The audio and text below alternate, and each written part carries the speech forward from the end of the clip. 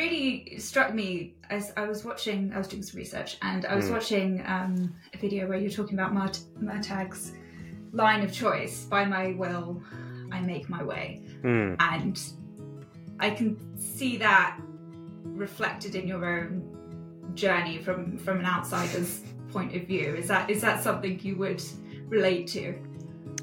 Yeah, I think it's fair to say that's a statement I'd relate to, but Murtag is also a much more solitary person than I am. He doesn't have the support structure that I do, and so I've been very aware throughout my whole life and my whole career, how fortunate I am to have the support that I have had from friends and family. My editor, my agent, my parents, and I wouldn't be where I am now aside from that. Yes, I made certain decisions that kind of started the ball rolling, but the fact that I was able to make those decisions and had the support to make those decisions is due to the environment I was in. This is the Good Bad Mad podcast. I'm your host, Meg Ellis, and I sit down with some of your favourite creators to talk about the creative life. We talk film, theatre, literature, fashion, and more. We explore what goes into building a creative career. This episode, I chat with prolific fantasy and sci-fi author Christopher Paolini. He's been on the New York Times bestseller list many times and has sold over 41 million copies. My pleasure. His latest book, Murtag, is out now. Oh yeah, all good. I've just been recovering from my crazy book tour. I bet. Was it good fun? It was, but as with all tours, it's deeply exhausting. But that's kind of a par for the course. Yes, but it's it's an exhaustion you welcome because you get to meet lots of cool people and thank the readers and visit interesting places and all of that. I bet. 25 years, quarter of a century, as you put it, of inheritance cycle. That is no small time. That's a very, very large piece of your life in Allegasia, Dragon Riders, dragons, multiple languages. Like, do you still have the same passion for it now that you did when you first started? No, but it has changed. It's it's been such a part of my life and been such a amazing and intense experience that my passion has deepened, evolved. It's not that bright flash of youthful enthusiasm that perhaps it started as. It's matured. I mean, I have a much deeper appreciation for the power of stories, the power it's had to transform my own life as well as other people's. And I think I come to the writing not giddy with excitement most times, although that still does happen. But with like this deep feeling of understanding of the power of the story, even when it's a humorous thing that I'm writing, even when it's light and funny, I'm always like, this is something that I can create and can perhaps touch people and will exist in the world in a way that I never thought Aragon would exist when I was starting out. So, so the passion is there, but it's a different type of passion in a lot of ways. I started working on Aragon when I was 15, although I had the original idea for it, as in, I say original idea, as just the concept of boy finding dragon egg when I was 14. And I tried writing a couple of very short versions of Aragon when I was 14, and none of them panned out. So I stopped writing for a while. I read a bunch of books on how to write because my parents had noticed I had an affinity for this, and these books started magically appearing on the bookcases. It did. It became a massive family venture. And then it did, yeah. Actually, so the book that I read lots of fantasy, but the book that specifically inspired me was a book called Jeremy Thatcher Dragon Hatcher by Bruce Coville. And it's about a young man in the real world who goes into an antique shop and buys a stone that turns out to be a dragon egg. And I love that idea a lot, of a young man finding a dragon egg. Now, I've actually met Bruce Coville, talked to him about this, and he's a lovely gentleman. The funny thing is a couple months ago, my wife was going to our local library, and they had a book sale, and she found their copy of Jeremy Thatcher Dragon Hatcher, which they were selling, and she bought it for me. And this is the actual book that got me to write Aragon. That's amazing. So the last time this book was checked out was July 24th, 2014. And then if I go back through the years, it's 1996, July 19th, 1996. That was me. And 1998, I was starting writing on Aragon. So yeah, now I've got this in my library. Such a special gift. And how many authors get to say that? Like, get to have the actual book. Like, this is it. This is why I have a career. So I wrote Aragon, and then I read the first draft, and it wasn't particularly good. So I spent a good chunk of a year rewriting it as best as I could. I didn't know what I was doing, but I was trying. I've heard it said that being displeased with your own work is actually a good thing, because it means you know what is good work. And if you're not happy with your work because it's not good, it means you could at least have a goal to shoot for. If you read your work and you're like, this is the best thing that's ever been written, you're never going to get any better.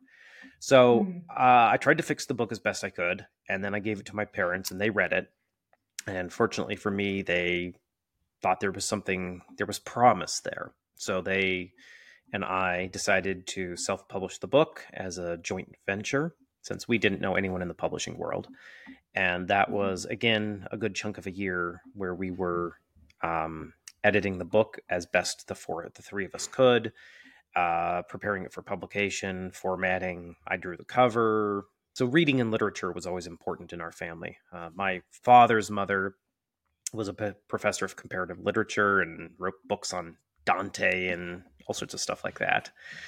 So with the myths and folklore and all the way back to Homer, was that stuff that was part of your life at this time? Yes, but I should clarify that it wasn't like formally introduced to me. It was in the house. It was in the house. Yeah. People weren't like wandering around talking about it. It was just like, the Aeneid is sitting on the shelf. So, I would go read things. And then I was exposed to I have a great uncle. He's 90 now, my mother's uncle. Oh, good for him. Yeah, guy's still sharp as a tack. It's amazing. But he gave me a set of cassette tapes of Joseph Campbell, who did Hero of a Thousand Faces. Okay. That was my exposure to his theories of the monomyth and the eternal hero and all sorts of things like that. And that got me very much interested in and thinking about the origins of the fantasy that I was reading. Because, I was reading Tolkien and David Eddings and Anne McCaffrey and Raymond Feist and Jane Yolen and Andre Norton and Brian Jakes and all of these, authors who were popular at the time. And I was very curious of like, well, where does this come from? Tolkien, of course, felt like sort of the origin in a lot of cases. But then I was discovering that, hey, there are earlier stories that even Tolkien was drawing from. Yeah. And that was really, really a revelation to me. And I really sort of got enamored with it. A lot of fantasy is nostalgic. And that appealed to me because my family, I was homeschooled and my family didn't really have a lot of relatives in the area. So I felt very unmoored from the rest of society. And I think I was looking for a sense of tradition or continuity with the past. And fantasy helped provide that. That's an incredibly articulate thought for a 15-year-old author. Or has that come with age? No, it was something I was feeling at the time. You were conscious of at the time. Yeah. You were looking for... Well, and then listening to like the Joseph Campbell stuff, and I was looking like, where are our traditions? Where are our coming of age traditions? Where's the great quest to go on to prove yourself as a young adult, as a man? Where's the great adventure? What do I do in life? Those are all things that are part of the adolescent experience and always have been, which is why so many mythic stories about coming of age deal with those questions. And I think it's a universal thing.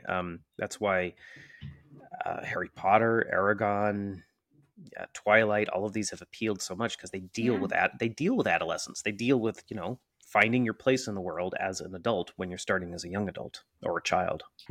when you first started out to write the inheritance cycle, was it planned A to Z from the beginning, or was that something that developed? Some things changed over the course of writing the series. You know, it's inevitable when you're working on a long project for the course of a decade. But all the major beats were planned, and I can prove that because if you go and reread Aragon, there's the sequence where Aragon drags his uncle Garrow back to the village of Carvajal. Mm-hmm. And then that night, Aragon has some bad fever dreams. One of those fever dreams describes the very last scene in Inheritance. And I put it in just to show that I had a plan from the very beginning. Yeah. The thing is I can't write without a plan. I'm very bad at coming up with a story extemporaneously. My brain won't do it. So I need to have a good roadmap before I put pen to paper. And what does that roadmap look like for you? Is it plot beats? Is it character arcs? Is it allegory points? Is it thematic? Is it all of that? Like, it's all of that because I need all of that. And some of that will come while writing, and you get to the end of a manuscript and you go back and you reread it and you're like, oh, you know, I have these elements appearing more than I thought I would have appearing, and thus they're important or they need to be minimized, just because you can't always anticipate how things will strike the reader. But I try to have everything in place. I try to know who the characters are, where they're going, what the point of their journey is emotionally and for their own issues. Try to have the big pieces of the world itself, the setting itself in place, and then try to have some idea of what every single scene is doing for the story, which is hard. That getting that granular is hard before you actually write the story. But the more I do it, the better. It's a massive task. Yeah, it is, but it saves you work in the long run. If I don't do it, then the work ends up having to be done in revision, and it's a lot harder to revise something that already exists versus getting it right the first time. Do you like surprising yourself as you write? Yes. Like if you're such a planner, those little surprises, you quite enjoy them. Well, usually the surprises come out in the behavior of the characters, just moment to moment, versus like some big story beat, because usually the story fits together well enough that there isn't going to be some massive change with that unless I run into a problem where I'm like, wait a minute, this really doesn't make sense. And then I have to reevaluate. But in general, that doesn't happen. So an actual outline for me would be like a 10-page document or so where I have a paragraph for essentially each scene throughout the book, describing what happens. And in the past, when I was younger, I used to be very much like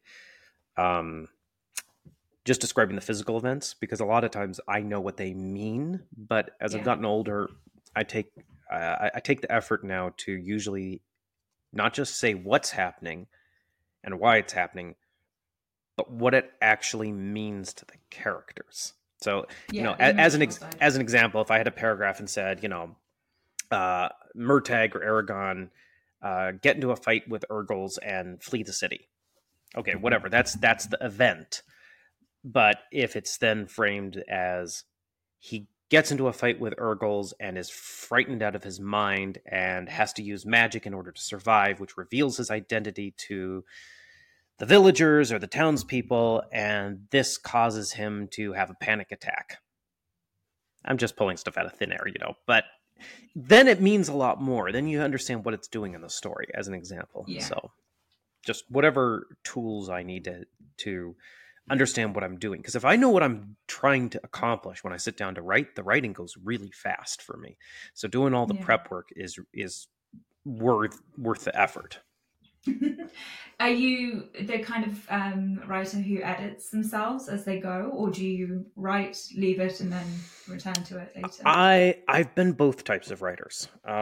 When I started working on Eldest, I had been through a lot of editing with Aragon, where I was just trying to, bring my prose up to a professional level, try to understand what I was doing. So when I started working on Eldest, I was going into that having had a long period of editing, and I was editing as I was writing. And I was doing that all the way into Brissinger to a good chunk.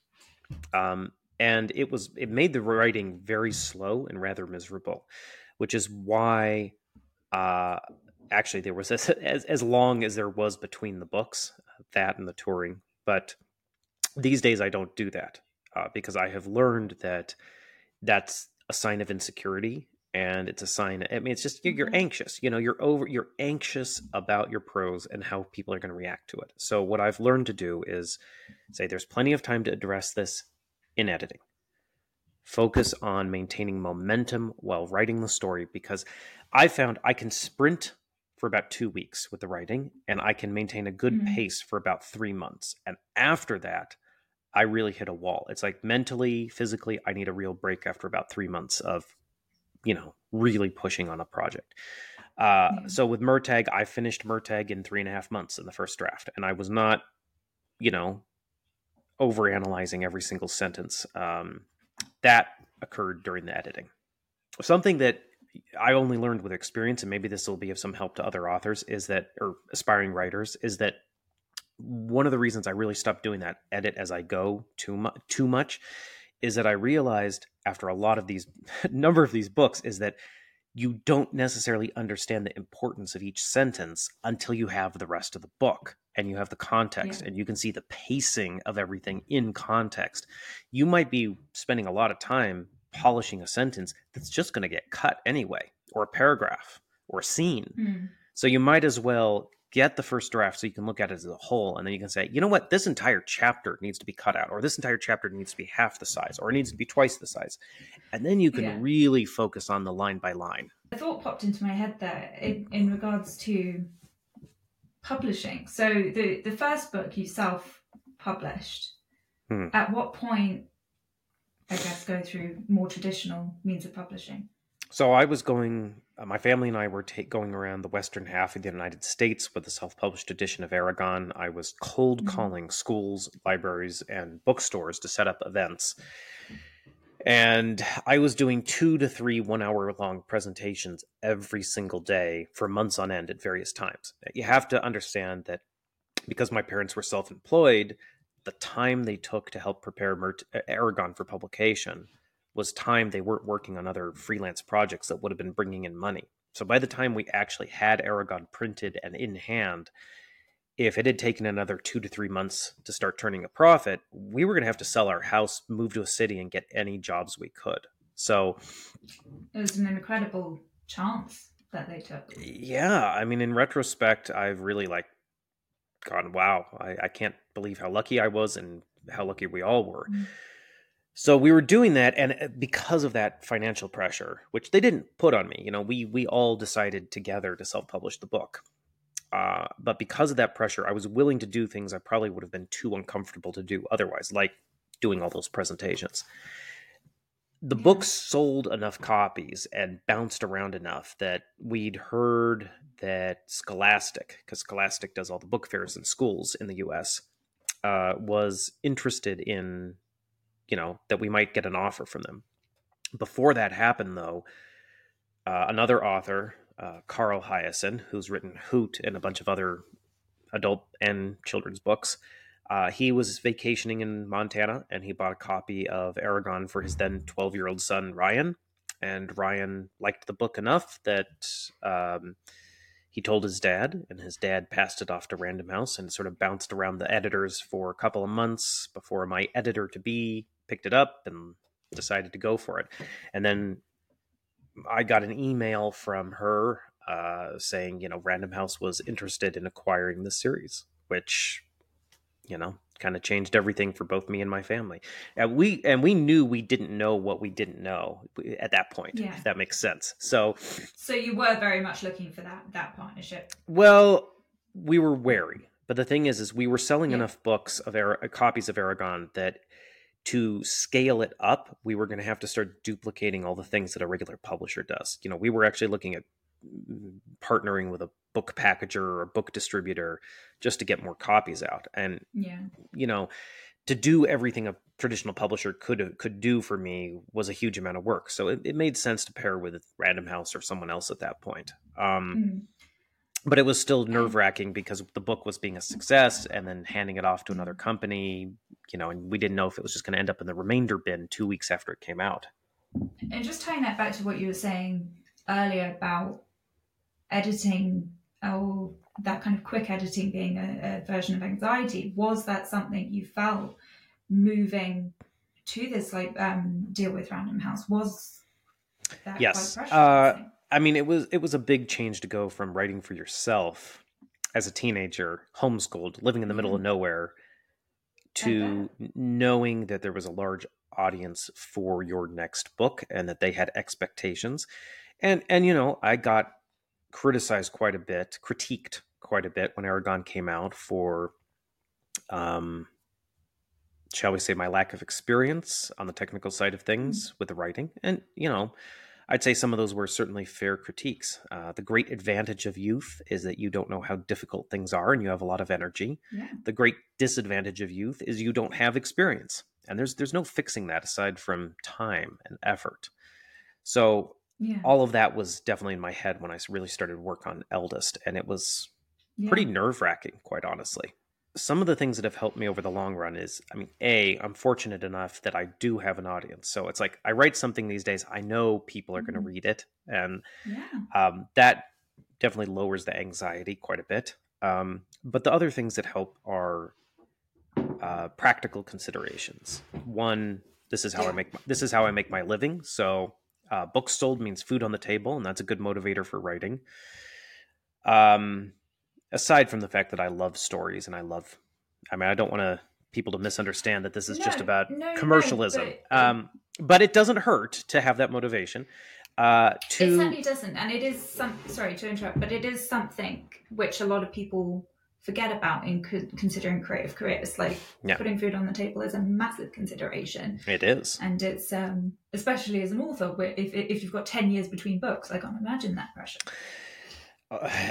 There's a couple stories there. Two, I have a lot of stories I want to tell, a lot of books I want to write, and each one takes X amount of time, and I'm only going to live so long. They call it a deadline for a reason. So I try not to get too hung up on any one story because I want to write these other books. And lastly is just trying to enjoy the process too.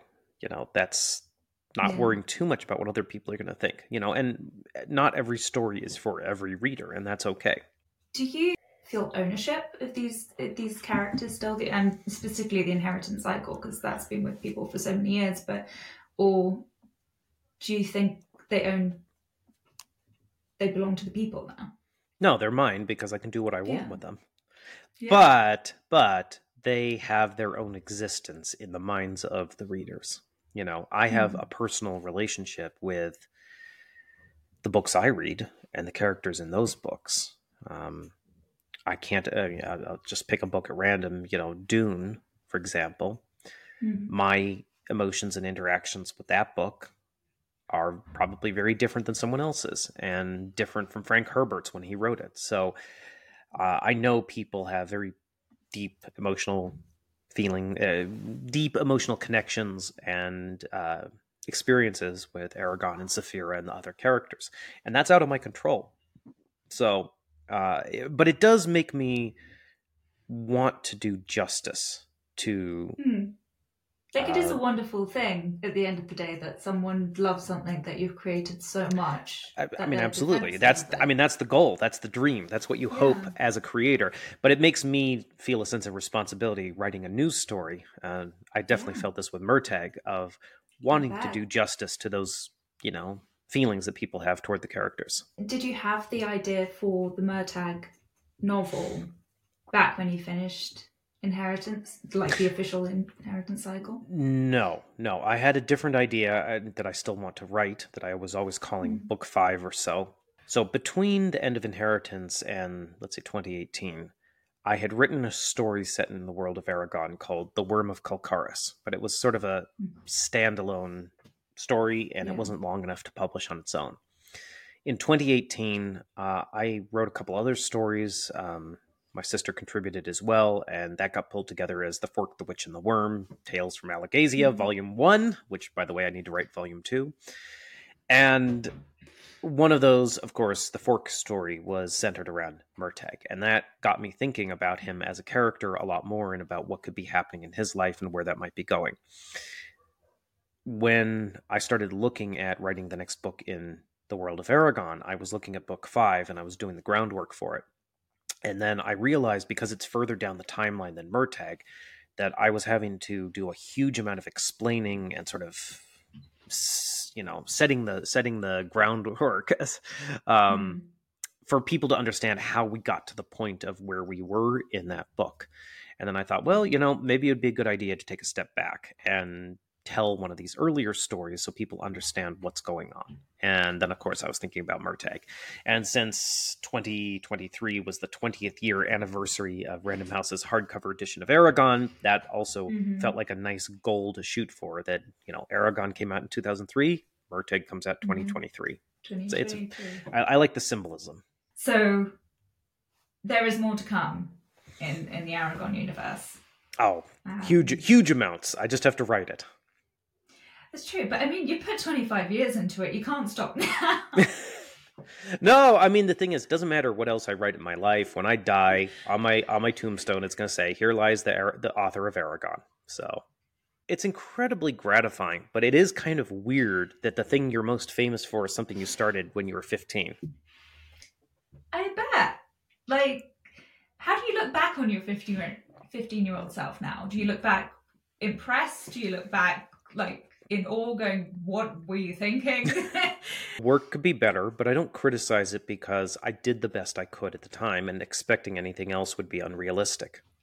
Yeah, mostly I just look back and wish I could tell myself that it was going to be okay, that things were going to work out. And I'd give myself some other more specific life advice if I could talk to myself that would probably save me a little bit of grief here and there. I mean, I have this fantasy. Actually, I have a story about this.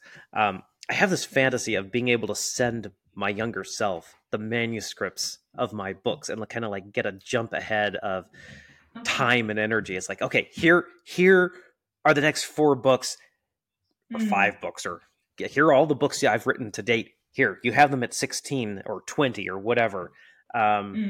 Now you can build from this, and you can release them all fast, and people are going to think you're insanely creative and awesome. Yeah, I don't know. I just wish there was some way to take what I've learned now and shunt it back 20 years. But of course, that's not how reality works. Yeah, that's just life. What's the old saying? Youth is wasted on the young. Yeah, something like that. And storytelling has always been a way of conveying lessons. Yeah, and I guess one of the questions I had for you is, what do you want to leave with your readers? Well, I think there are a lot of potential answers for that, but ultimately for me, I hope that, look, when I read a great story or watch a great movie, at least what I personally consider great, it affects me emotionally. I get the tingle up the spine. I get this flush of emotion. I get a sense of awe and wonder. And I'm always trying to evoke that in my readers. Something that sticks with them emotionally. Yeah. Ideas are not that hard to convey, or at least they're a lot easier to convey than anything else. Information is not that hard to convey. But successfully evoking the desired emotion in your audience, whether you are a painter, a singer, a writer, a filmmaker, that's what's hard. And it's hard because everyone's wired differently, and everyone has different ways of processing the input they're getting.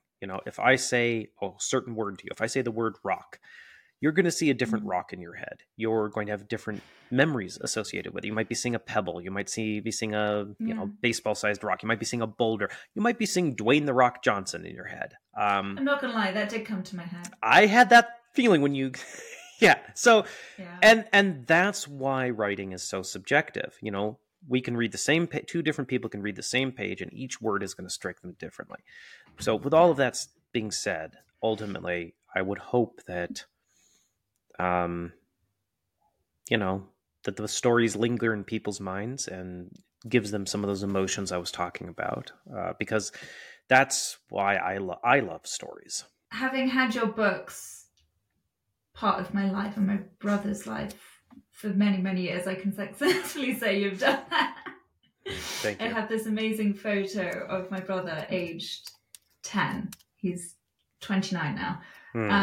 And he's dressed up for World Book Day in a homemade Brom costume with black marker pen all over his cheek as like stubble. And it's one of my favourite photos of him because he's not a reader at all. He's never been a reader. And yet those books connected with him in such a way. So if that little story alone, but I'm sure you hear them all the time, especially at your readings and your appearances. It must be lovely and I guess overwhelming to connect with your fans. That's a good way of putting it. Lovely and overwhelming. Because again, everyone has their own personal history with these books. And I mean, I have people showing up who've named their children after the characters or who've gotten tattoos. Oh my goodness, what's the one you get? I mean, multiple Sephiras, Arias, Rorans, a couple of Aragons. So as a writer, you want people to read your stories, enjoy them, be affected by them. If they're affected so strongly, they name their children after your characters, you feel pretty good about it. But if I heard correctly, as I was reading, Aragon wasn't originally called Aragon. No, in the first draft of the book, he was called Kevin. I mean... There's a reason. Look, I have an explanation for it, okay? The explanation is that... I mean, to be fair, you were 15. Well, but my original inspiration was Jeremy Thatcher Dragonhatcher, which is set in the real world. So the original version of Aragon that I was developing was set in the real world. Oh, wow. And when I decided that it would make more sense to have a world where the dragons were native to, and switched it over to this fantasy world and began to develop that. I just kept the name that I'd been working with, which was Kevin. And naming a main character is hard, especially when you get used to a certain name. And so I don't want to say I was lazy. It was like, okay, I want to focus on the world building and writing the first draft, and I'll worry about the name later. So you cut your teeth in fantasy, really. And now, I say now, for the last kind of decade, you've kind of explored sci-fi. Well, I mean, science fiction can be as realistic or not, depending on what you want to do. In my case, I wanted to create a setting that I could write a lot of stories in over the years, and that would also include the real world. And that meant that I had to take physics as we know it into account. At least I wanted to. I didn't want to just throw it all out the window. And part of my reasoning for that is I really enjoyed sort of thinking about the future that I hope humans are going to have out among the stars. And part of what I find interesting with that is the practicality of it. It's like, how could it actually be done? What are the technologies? What are the things that would enable us to do that? Which I find quite interesting. So I did a lot of research on that. The biggest stumbling block, which I've talked about a number of times, was trying to come up with a means of faster than light travel, which is the magic tech in my world. And I wanted that just because otherwise the travel times are just impossible. I mean, you can write a hard sci-fi story without faster than light travel. I mean, you could have an entire empire and empires in the solar system, for example. There's plenty of space to do that, and that was my original idea. But ultimately, I wanted a bigger canvas to play on. So trying to come up with an FTL technology that hadn't been used by some other sci-fi franchise, that didn't contradict physics as we know it, and did not allow for time travel, which Einstein says if you travel faster than light, you automatically have a time machine. And most sci-fi franchises just ignore that. That was extraordinarily difficult. I ended up finding a guy who works with, I think it's the Jet Propulsion Lab or something. He works with NASA developing nuclear propulsion, Gregory Mahalik, and he and a couple other guys have this theory they call, that Greg calls the tri-space theory. And to be fair, there's to be clear, there's no proof that this is the way reality actually is, but it's a unique theory or hypothesis that hadn't been used anywhere else and gave me exactly what I needed and makes sense. And so that ended up forming the basis for my FTL technology and, communications technology and all sorts. It provided a lot of foundational information for my setting. So that was a big challenge. And in general, writing science fiction, I find the constraints of it are a little bit harder just because if you're being realistic, spaceships and technology don't have as much wiggle room as living things. If you need to go from point A to point B a little faster in the world of Aragon, you can say, well, they spurred the horses on a little faster. Or they ran on foot because they're heroes and they can push themselves to extraordinary lengths. But with interstellar distances, okay, you beat on the ship engine with a wrench and now it's going a little bit faster. It doesn't matter over the course of going from one star to the next. You'd have to have like a magnitude improvement for it to make any difference. So the travel times really imposed some certain limitations on the story, but that was fun. I think what I liked the most was getting to use a modern vocabulary and break the linguistic habits I'd established over 10 years working on the inheritance cycle. I did not always succeed with the inheritance cycle because I learned as I went along, but there's a lot of words that I did not and would not use in the books because they were out of place. In fact, it's funny. I have a friend of mine who's Italian, a fellow author, and she read To Sleep in a Sea of Stars in English, which was the first book of mine she'd read in English.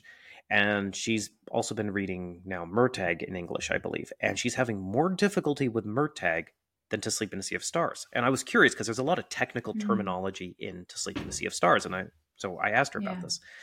And she said we kind of burrowed down and figured out what the issue was, which is that technical words in English a lot of times tend to be of Latin origin, Latin or Greek.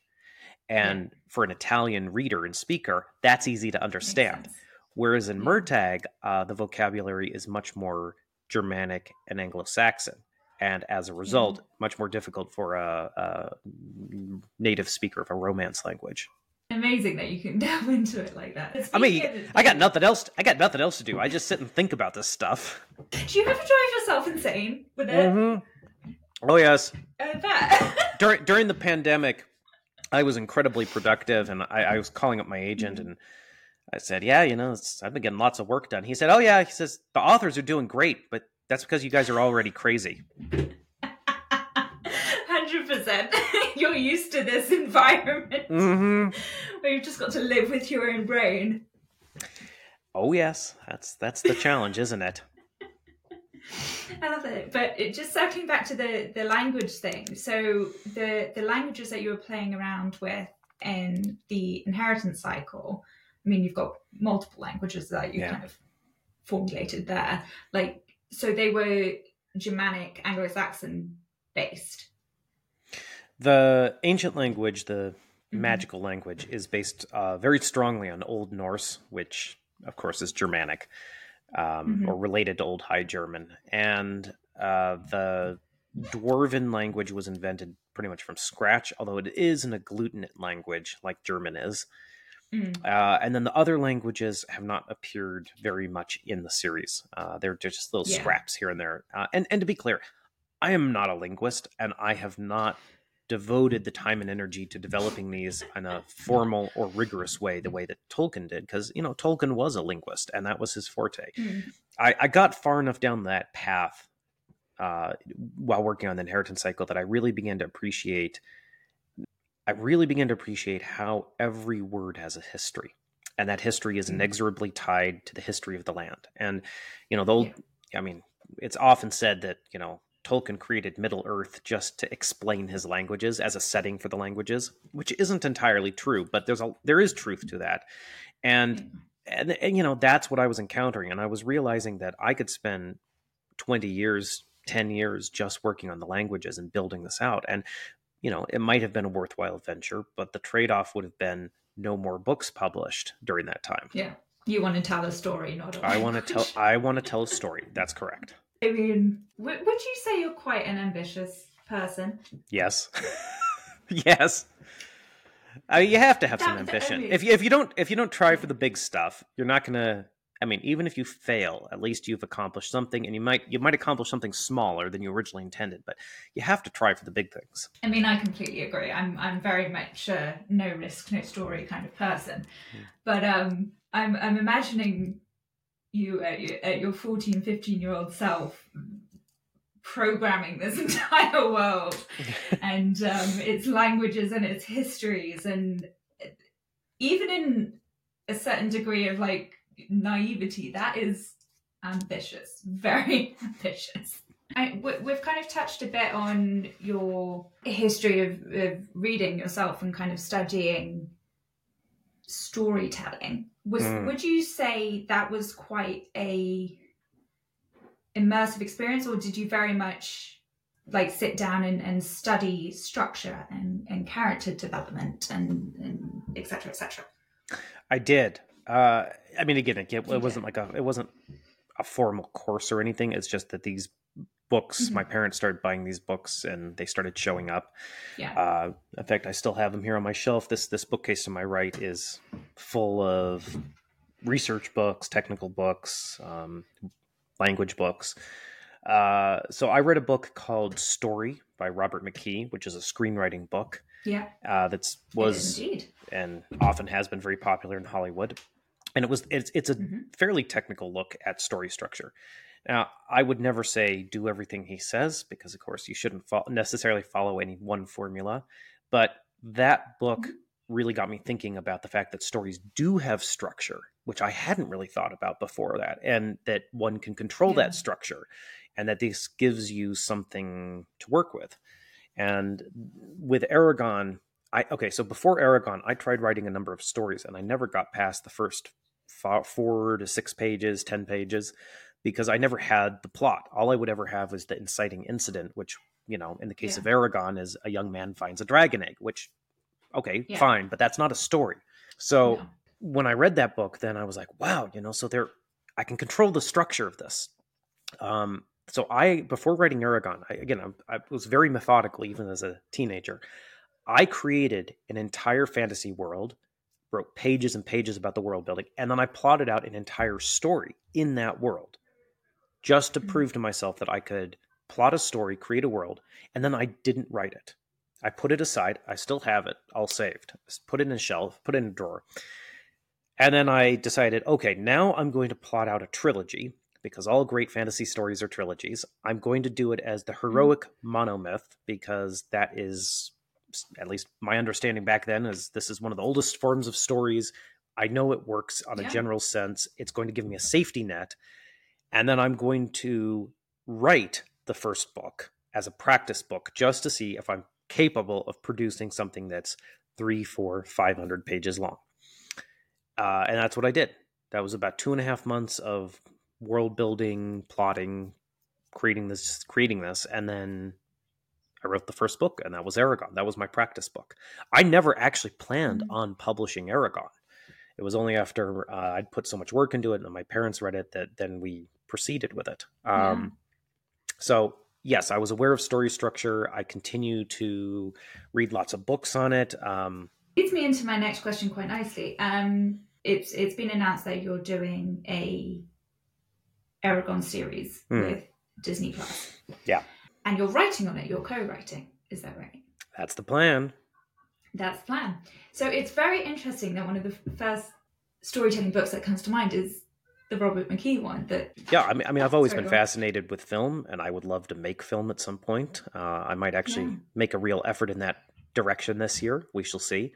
So, because the thing is, we didn't have television reception growing up, but we would rent movies and we would watch a film every evening with dinner.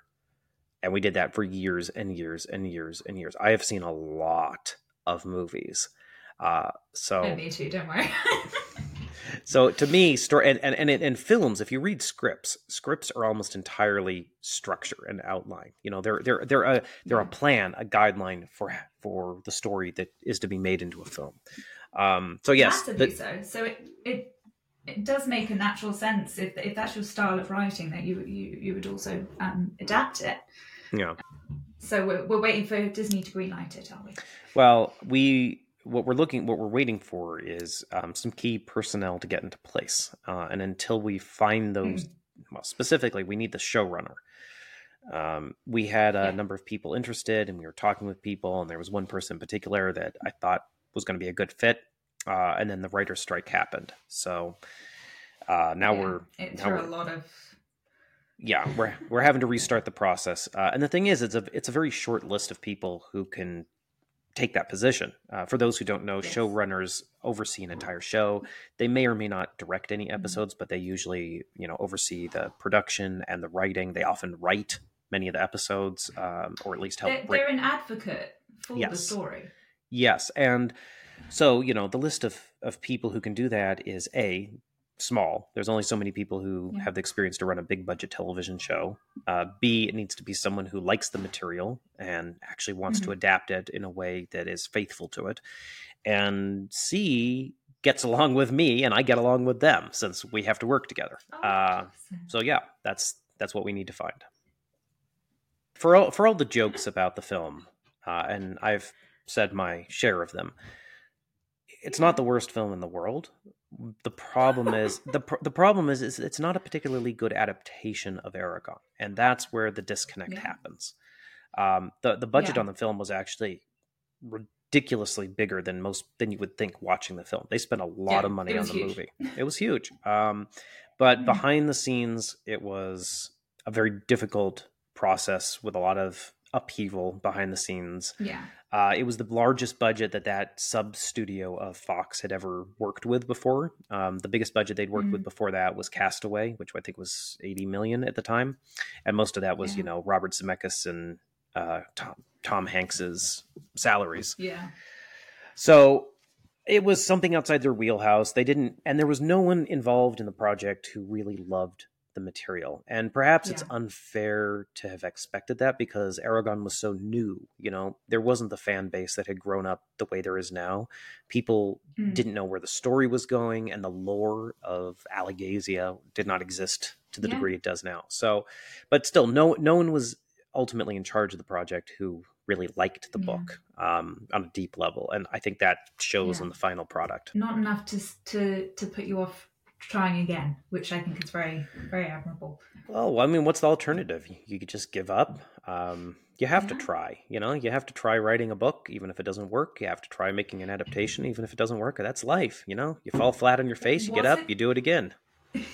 That's true. Was it always something that you wanted to see?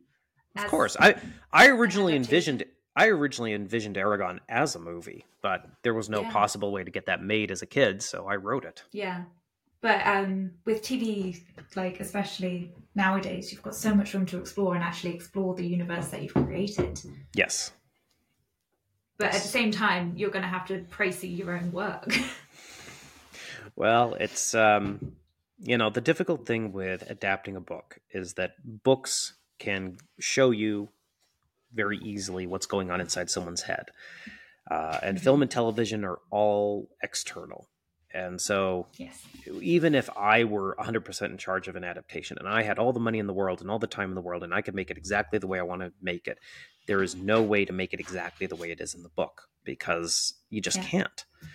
And then on top of that, there were different mediums. And on top of that, then the way I envision and see the characters in the world is probably different from how a lot of readers envision and see it. And that's something also that people don't always think about when they say, "Oh, I wish the creator was in charge of the project." It was like, well, it's like when I first met Terry Brooks. He's the author of the Sword of Shannara. Except he says it Shannara, which is his right, and I totally respect that he wants to say it the Sword of Shannara. Not in your head. It's not. No, it's the Sword of Shannara. No. I completely agree. But it's like I've had it where authors have specifically described characters one way, and I've seen them completely different, despite very specific descriptions. And you're like, no, I just don't see that person that way. And like you say, everyone brings their own experiences, their own baggage, their own anything to these things, and that's kind of the wonderful thing about stories. Well, no, I have an overarching plan for both the Fractalverse, which is my science fiction setting, and the world of Aragon. And ideally, I would just alternate between the two of them. But Murtagh has done rather extraordinarily well since it came out. Yeah. There's definitely some motivation to push forward. Do another one. Yeah. So we'll see. But when I mean, like you say, you're a planner. Do you have an idea? You have a spark of thought. Do you jot it down? Yes. And leave it? Yes. Or do you immediately delve into the whole thing? I mean, it depends on the idea, ultimately, and it depends how much of it I have. But I always write something down because I have forgotten story ideas in the past, which sucks. So the instant I have something that I think is interesting, I write it down. I mean, I won't write most of these because I don't have the time, but I write them all down. Yeah. I mean, if I take I have a folder here, a file with story ideas. Let me see how big it is. Yeah, it's 140 pages of story ideas. Oh my goodness. 19,147 words. Yeah, that would be a lot more than one lifetime's work, but you never know, your children might follow in your footsteps. But yeah, so I try to write down if I have a sense of more of the story than the initial thing, then I'll write that down. But then mostly I just let it sit and I think about it while I'm working on other stories. I like to do this thing to kind of summarize your creative experience as an author or musician or whoever I'm speaking to. And we sum it up as the good, bad, and mad elements which kind of pull together a creative life. So let's start with the good. What's the best thing that you take from doing what you do? Like, what keeps you going back to it every single time you have a block or an issue? The magic of telling stories, getting those amazing feelings from character interactions and events in a story, the beauty of language itself, and of course the joy of having your books read and knowing that people actually like them and respond to them. And as I mentioned earlier, putting food on the table, being able to do all of those things is all positive, all good. Those are the good things. The bad. What's the bad bit about what you do? The bad bit would be deadlines. Those can be stressful. The bad bit would be the vast amount of time that is required to create even a small book. Large amounts of time spent sitting alone, which can wear on you. The bad can be getting critiqued for your work, fairly or unfairly. It's never fun. But, those are fairly minor bad things in the scheme of everything. Yeah. It balances out for you. It does balance out, yes. If the negative outweighed the positive, I wouldn't still be doing this 20 years later. Yeah. What would you do? What would you do in another life? Possibly art. I've done all the interior art for my last two novels, Murtagh and Fractal Noise, and I've always done interior art for the Inheritance Cycle. It's something I seriously considered as a profession when I was younger. If not that, then something in science, probably theoretical physics. I really, really enjoy that. Math is hard for me, but I really enjoy solving problems, and I love trying to figure out the reality that we're in. Perfect ingredients for a science fiction writer.